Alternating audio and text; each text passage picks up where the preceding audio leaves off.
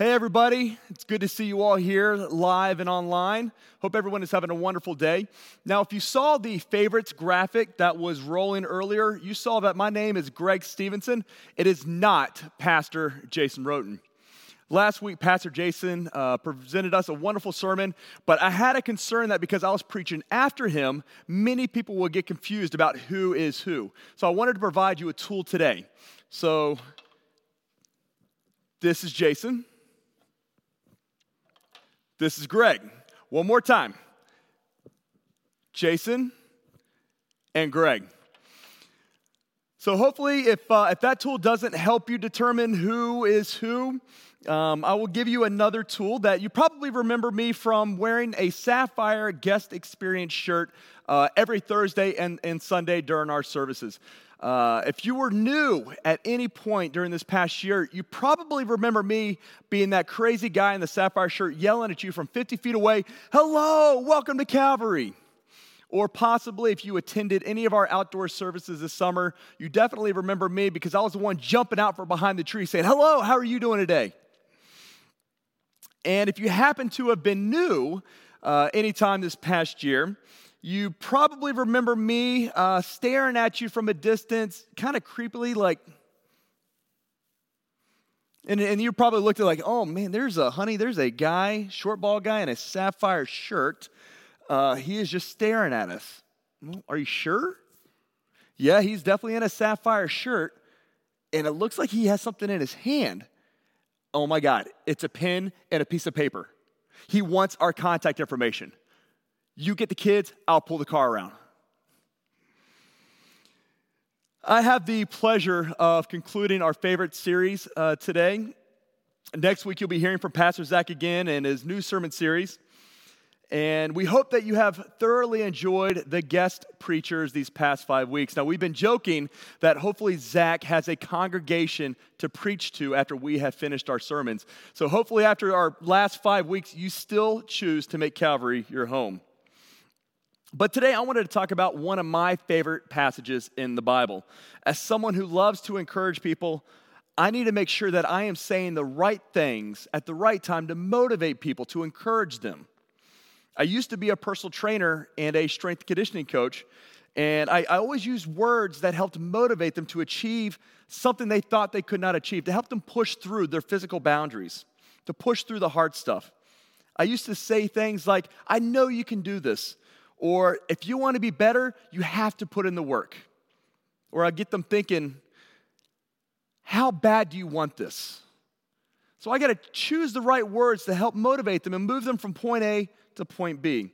Now, sometimes we talk too much and we ramble on with pointless words that fall on deaf ears. We might not clearly say what we intend, sometimes creating confusion. The words we use can often come easily and quickly, but its impact on others lingers, sometimes having a long-term effect. And that's why today I titled my sermon, "Choose Your Next Words Wisely." It's difficult to establish how many words there are in the English language. The language is always changing year after year, decade after decade with the various cultures. In September of last year, Merriam-Webster Dictionary added 530 new words to the dictionary. Words such as pickleball or solopreneur, which is a combination of solo, entrepreneur. And often a single word has many meanings, such as the word break. I have a broken bone. She broke my heart. There's breaking news on TV about someone who broke the law. Or if you happen to grow up in my family, you often heard your older sister say, "I'm going to break your face if you ever touch that again." But we're going to see what the Bible has to say about the words that we choose when we communicate with others. James was the half-brother of Jesus, and he wrote a short letter. We comprise it as 5 chapters, and he wrote it to a very broad church that was dispersed across the region. But what's interesting about James was that he grew up being the half-brother of Jesus. And even though he grew up and he saw Jesus' ministry firsthand, he was not a believer that Jesus was the Son of God. It wasn't until after Jesus died and was resurrected that James came to believe in him. That James was actually in the upper room on the day of Pentecost when the Holy Spirit descended. That was when James had the commitment to Jesus at that moment. So he had a very unique history living with the Son of God, but yet not believing until after Jesus died and rose again. And his letter is often referred to as a letter describing faith in action because he gives a lot of practical applications of how we are supposed to act and how we are supposed to treat one another. If you would like to open your Bible or your Bible app to James, I believe there's 27 books in the New Testament. James falls right there in that 20th spot, right after Hebrews. And we're going to dig into chapter 3, verses 1 through 12. Now, James opens chapter 3 by putting leaders, teachers, pastors in the spotlight because people look to them for spiritual guidance and wisdom due to their position of influence. Verse 1 says, "Let not many of you become teachers, my brethren, knowing that as such we will incur a stricter judgment." So our first main point today is that you should know your influence. Those that hold positions of influence are called to a higher standard, especially in the church, as James is alluding to. Church leaders are called to convey God's truth, and we want to make sure that we tell it accurately. However, I believe the same principle applies to everyone else that holds an influential position. And let me be clear, every one of you holds a position of influence. If you're a manager, a supervisor, a coworker, an employee, a friend, a parent, a child, a sibling, or if you have ever spoken to anybody in your entire life, you are in a position of influence. When I managed college students at Georgia Southern University years back, working at the recreation center, a female personal trainer that I managed came to me and told me that her boyfriend got her pregnant. She was very distraught and worried about school, worried about her job, and worried about her parents and what the family may think. And in that moment, I was in a position of influence. So I had to choose my next words wisely. I could have condemned her actions and possibly put her into a deeper state of despair. I could have told her or judged her and judged her actions, and that could have destroyed any trust that she would have had of an adult role model. Instead, I used words of encouragement and empathy, letting her know that things would be okay. She needed a friend, not answers. She needed someone there to know that they supported her and would walk through her with that. Because you have the ability to influence others through what you say to them, you need to always be mindful about the words you use. Are they uplifting words or words that will influence them make positive decisions in their life? Or are they judgmental words that break them down and possibly influence them to make bad decisions in their life?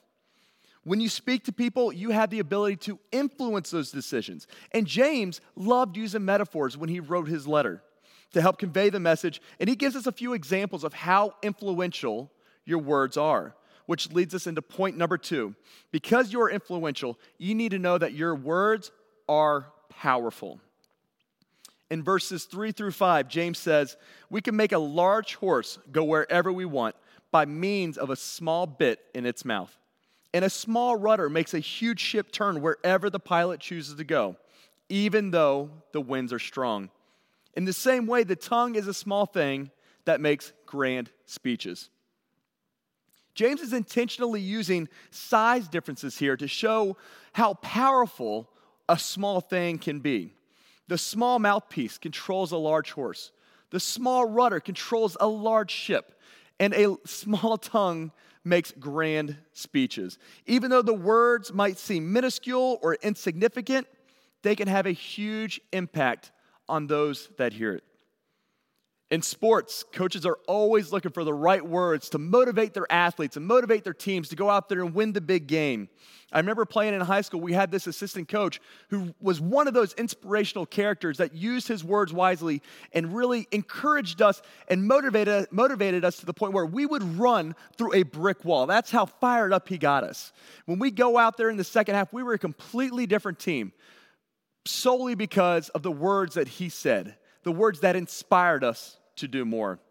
As Christians, we take the words of God spoken through his messengers and allow it to influence how we treat one another, who we marry, how we spend our money, possibly even how we name our children. Phrases like love your neighbor, or Jesus came to serve, not be served, or the Christian mandate of go into all the world and preach the gospel. These words, though written on a page and are only a few of the few thousand within Scripture, have shaped how we live our lives.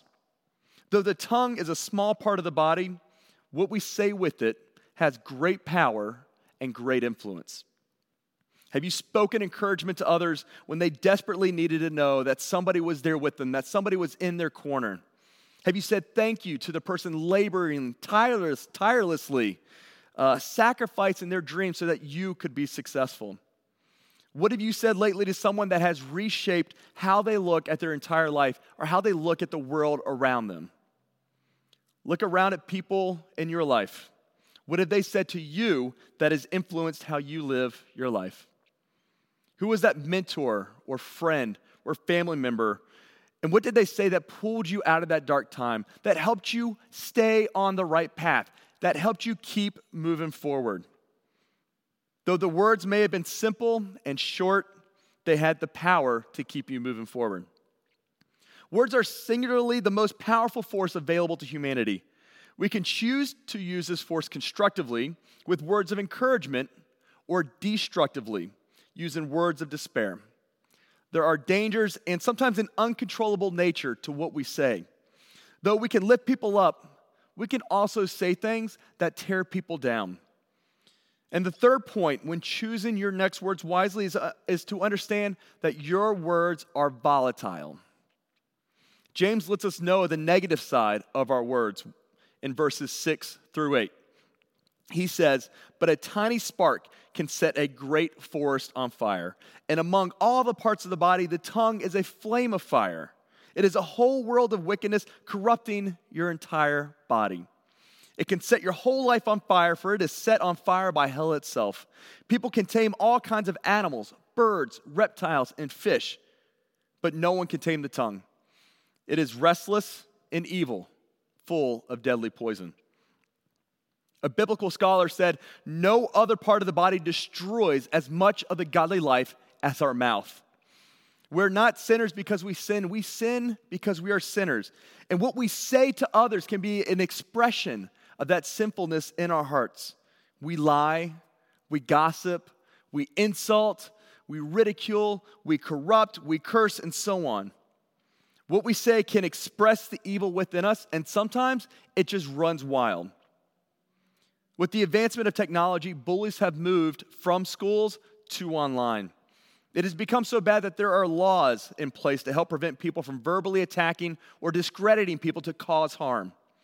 Most state laws, policies, and regulations require schools and districts to implement a bullying policy and procedures to investigate and respond when bullying occurs. Kids who are bullied are more likely to experience depression, anxiety, decreased academic performance, and in some rare cases, might even retaliate with violence. In 12 of 15 school shootings in the 1990s, the shooters had a history of being bullied. They had a history of people putting them down, a history of people ridiculing them with their words to where they felt not valued. There was a short period of time I used to watch The Real Housewives of Orange County.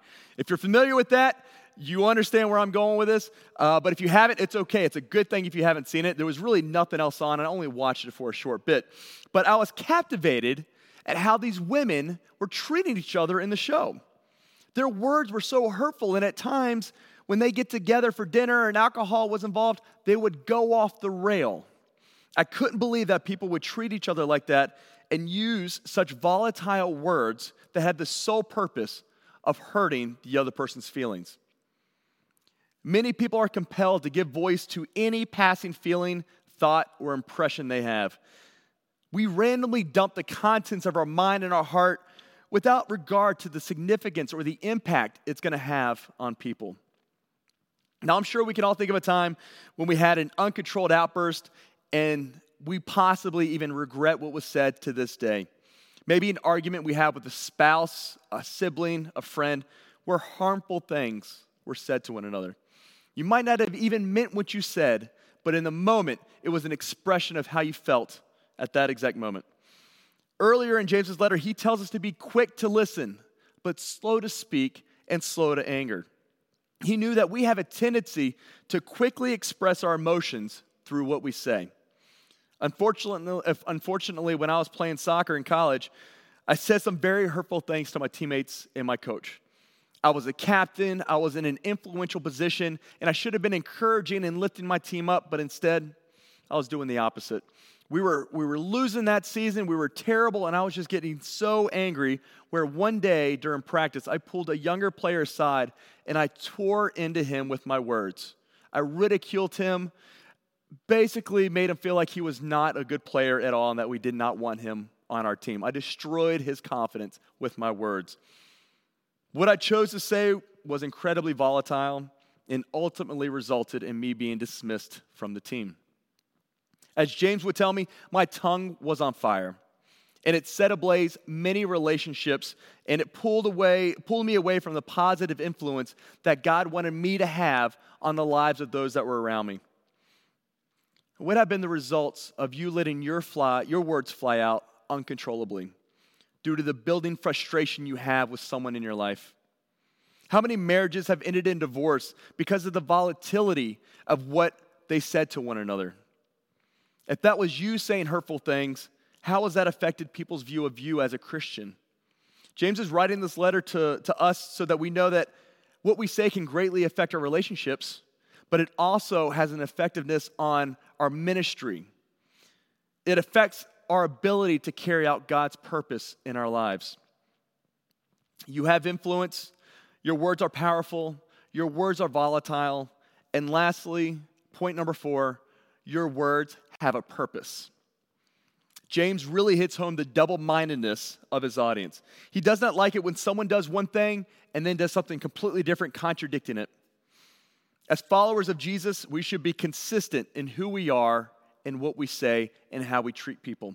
But sometimes our speech can be polarizing. James says in our final few verses, 9 through 12, with the tongue we praise our Lord and Father, and with it we curse human beings who have been made in God's likeness. Out of the same mouth come both praise and cursing. My brothers and sisters, this should not be. Can both fresh water and salt water flow from the same spring? My brothers and sisters, can a fig tree bear olives or a grapevine bear figs? Neither can a salt spring produce fresh water. The early Christians were praising and worshiping God, but then cursing others at the same time. The Greek word for curse means to speak evil upon someone else, but there's a little bit more to it. In the context in which they would have understood it, it doesn't mean just to say bad things or to cuss at them. James is using it in the sense where if you curse someone, it was with the desire that they be cut off from God. That gives the situation a more meaningful contrast because we are to praise God and we hope for people to be in a loving relationship with Him. But then because of how we treat one another, it creates a separation from God. A separation which is contrary to God's purpose when He wants us to be together. How can what was created for one purpose have a different purpose? James gives us 3 examples of how the origin or source of something has a single purpose and should do nothing else but serve that purpose. Both salt and fresh water cannot flow from the same spring. A fig tree cannot produce olives, or a grapevine produce figs. These are rhetorical questions, meaning the answer is an obvious no. It's similar to us saying an apple tree can never produce oranges, or a pear tree will never produce grapes. None of these things can happen. A freshwater spring can only produce fresh water. A fig tree can only produce figs, and so forth. They were created with a specific purpose, and it should not ever deter from that purpose. But sadly, we do exactly that. We were created in God's image to live in a relationship with Him, in a relationship with others, and in a relationship with His creation. But when we say bad things to other people, we are contradicting that purpose. We aren't living in that loving relationship with people. Instead, we are creating a separation between us and God, between us and God's creation. I read a story of a pastor's experience with this duality or contradiction when he was a teenager. He was in the youth program at the time, and he was learning about his faith, but he heard about the indiscretions of a pastor who was sleeping with his secretary and embezzling money from the church. The boy ended up leaving the church, but still kept some of his Christian friends, but they didn't prove a benefit either. The problem was every Christian he met was terrible at being good. They just happened to be really skilled at covering it up and giving the impression that they were good Christians. The boy saw firsthand what it was like to be created for a single purpose, being people in a relationship with God and living a godly life, but yet they were serving a different purpose. They were living for themselves, living for their selfish ambition and acting corruptly and evil. When he was 27, he met two men who forever changed his view of Christianity and ultimately brought him to Christ. But both were covered in tattoos and occasionally used swear words, and they drank beer at the bar. On the surface, they didn't fit that stereotypical Christian of what a Christian would look like, and it confused him. But what won him over is how those men loved him, how those men loved others. It was the way they shared openly about their hurts and their repeated failures. It was the way they loved their wives and how they spoke so positively and so highly of those wives. It was the joy they had in the midst of tears, in the midst of deep suffering. It was the fact that they did not pretend to have it all together. In fact, when the boy asked the men questions, if they didn't know, they simply said, "I don't know." They did not pretend to be anything else. We shouldn't speak one way at church and a different way at work. What you do on Sunday should be the exact same thing you do on Friday. Like a spring of fresh water, what we say should be refreshing. It should be good. It should be nurturing. It should be positive. It should be encouraging. It should be loving. That is our purpose. Let's live up to our purpose and be the light on a hill in a dark world. Let us shed that stereotype that sometimes pops up that Christians are hypocritical. Let us live up to our calling and fulfill our purpose with how we should treat one another. Let the words we say be like a freshwater spring and not produce salt or bitter water. As we leave today and as we conclude, and you talk with your family, you talk with your friends, you talk with people that happen to cross your path, what words will you say to them? In Proverbs 16:24, it says, "Kind words are like honey, sweet to the soul and healthy for the body." As a person of influence, choose your next words wisely. Your words have energy and power with the ability to help, to heal, to hinder, to hurt, to harm, to humiliate, to humble. We must discipline ourselves to speak in a way that conveys respect, gentleness, and humility. Before speaking, take a few moments to contemplate what you will say and how you will say it, while considering the impact that it could have on the listener. Be kind to all and speak words that are beacons of inspiration, enthusiasm, and encouragement to everyone. Jesus says in the Gospel of Matthew, "Man shall not live by bread alone, but by every word that comes from the mouth of God." Let God's words influence you today. Our Creator has spoken to us, and He has used words that will guide us and teach us how to live our lives. He also tells us that because He loved the world so much that He gave His one and only Son, that whoever believes in Him shall not perish, but have eternal life. If you have not made that decision to follow Jesus, maybe today will be the day that you allow God's words to influence you. Maybe today He is speaking to you and He wants you to change something about your life. If so, don't let His words fall on deaf ears. Let His words influence you to make that decision to take the next step in your faith. Let us pray. Father God, we are so incredibly thankful for who You are. We are so incredibly thankful for the words that You give us through Scripture, through Your messengers, through Jesus. We are thankful for how You guided us and how You continue to guide us to live our lives. Father, we ask that Your Holy Spirit give us words of inspiration, of encouragement, so that we can share Your love with others. Father, and help us suppress the evil, the sin within our hearts, so that our words are not out of anger Lord, we just ask that you be with us and that your words guide us and that you can speak through us so that we can reach the world. Lord, we just thank you and we give you all the blessings, and we just ask that you bless everybody here today that is watching and listening from home. And Lord, we pray this in your Son's most holy and precious name. Amen.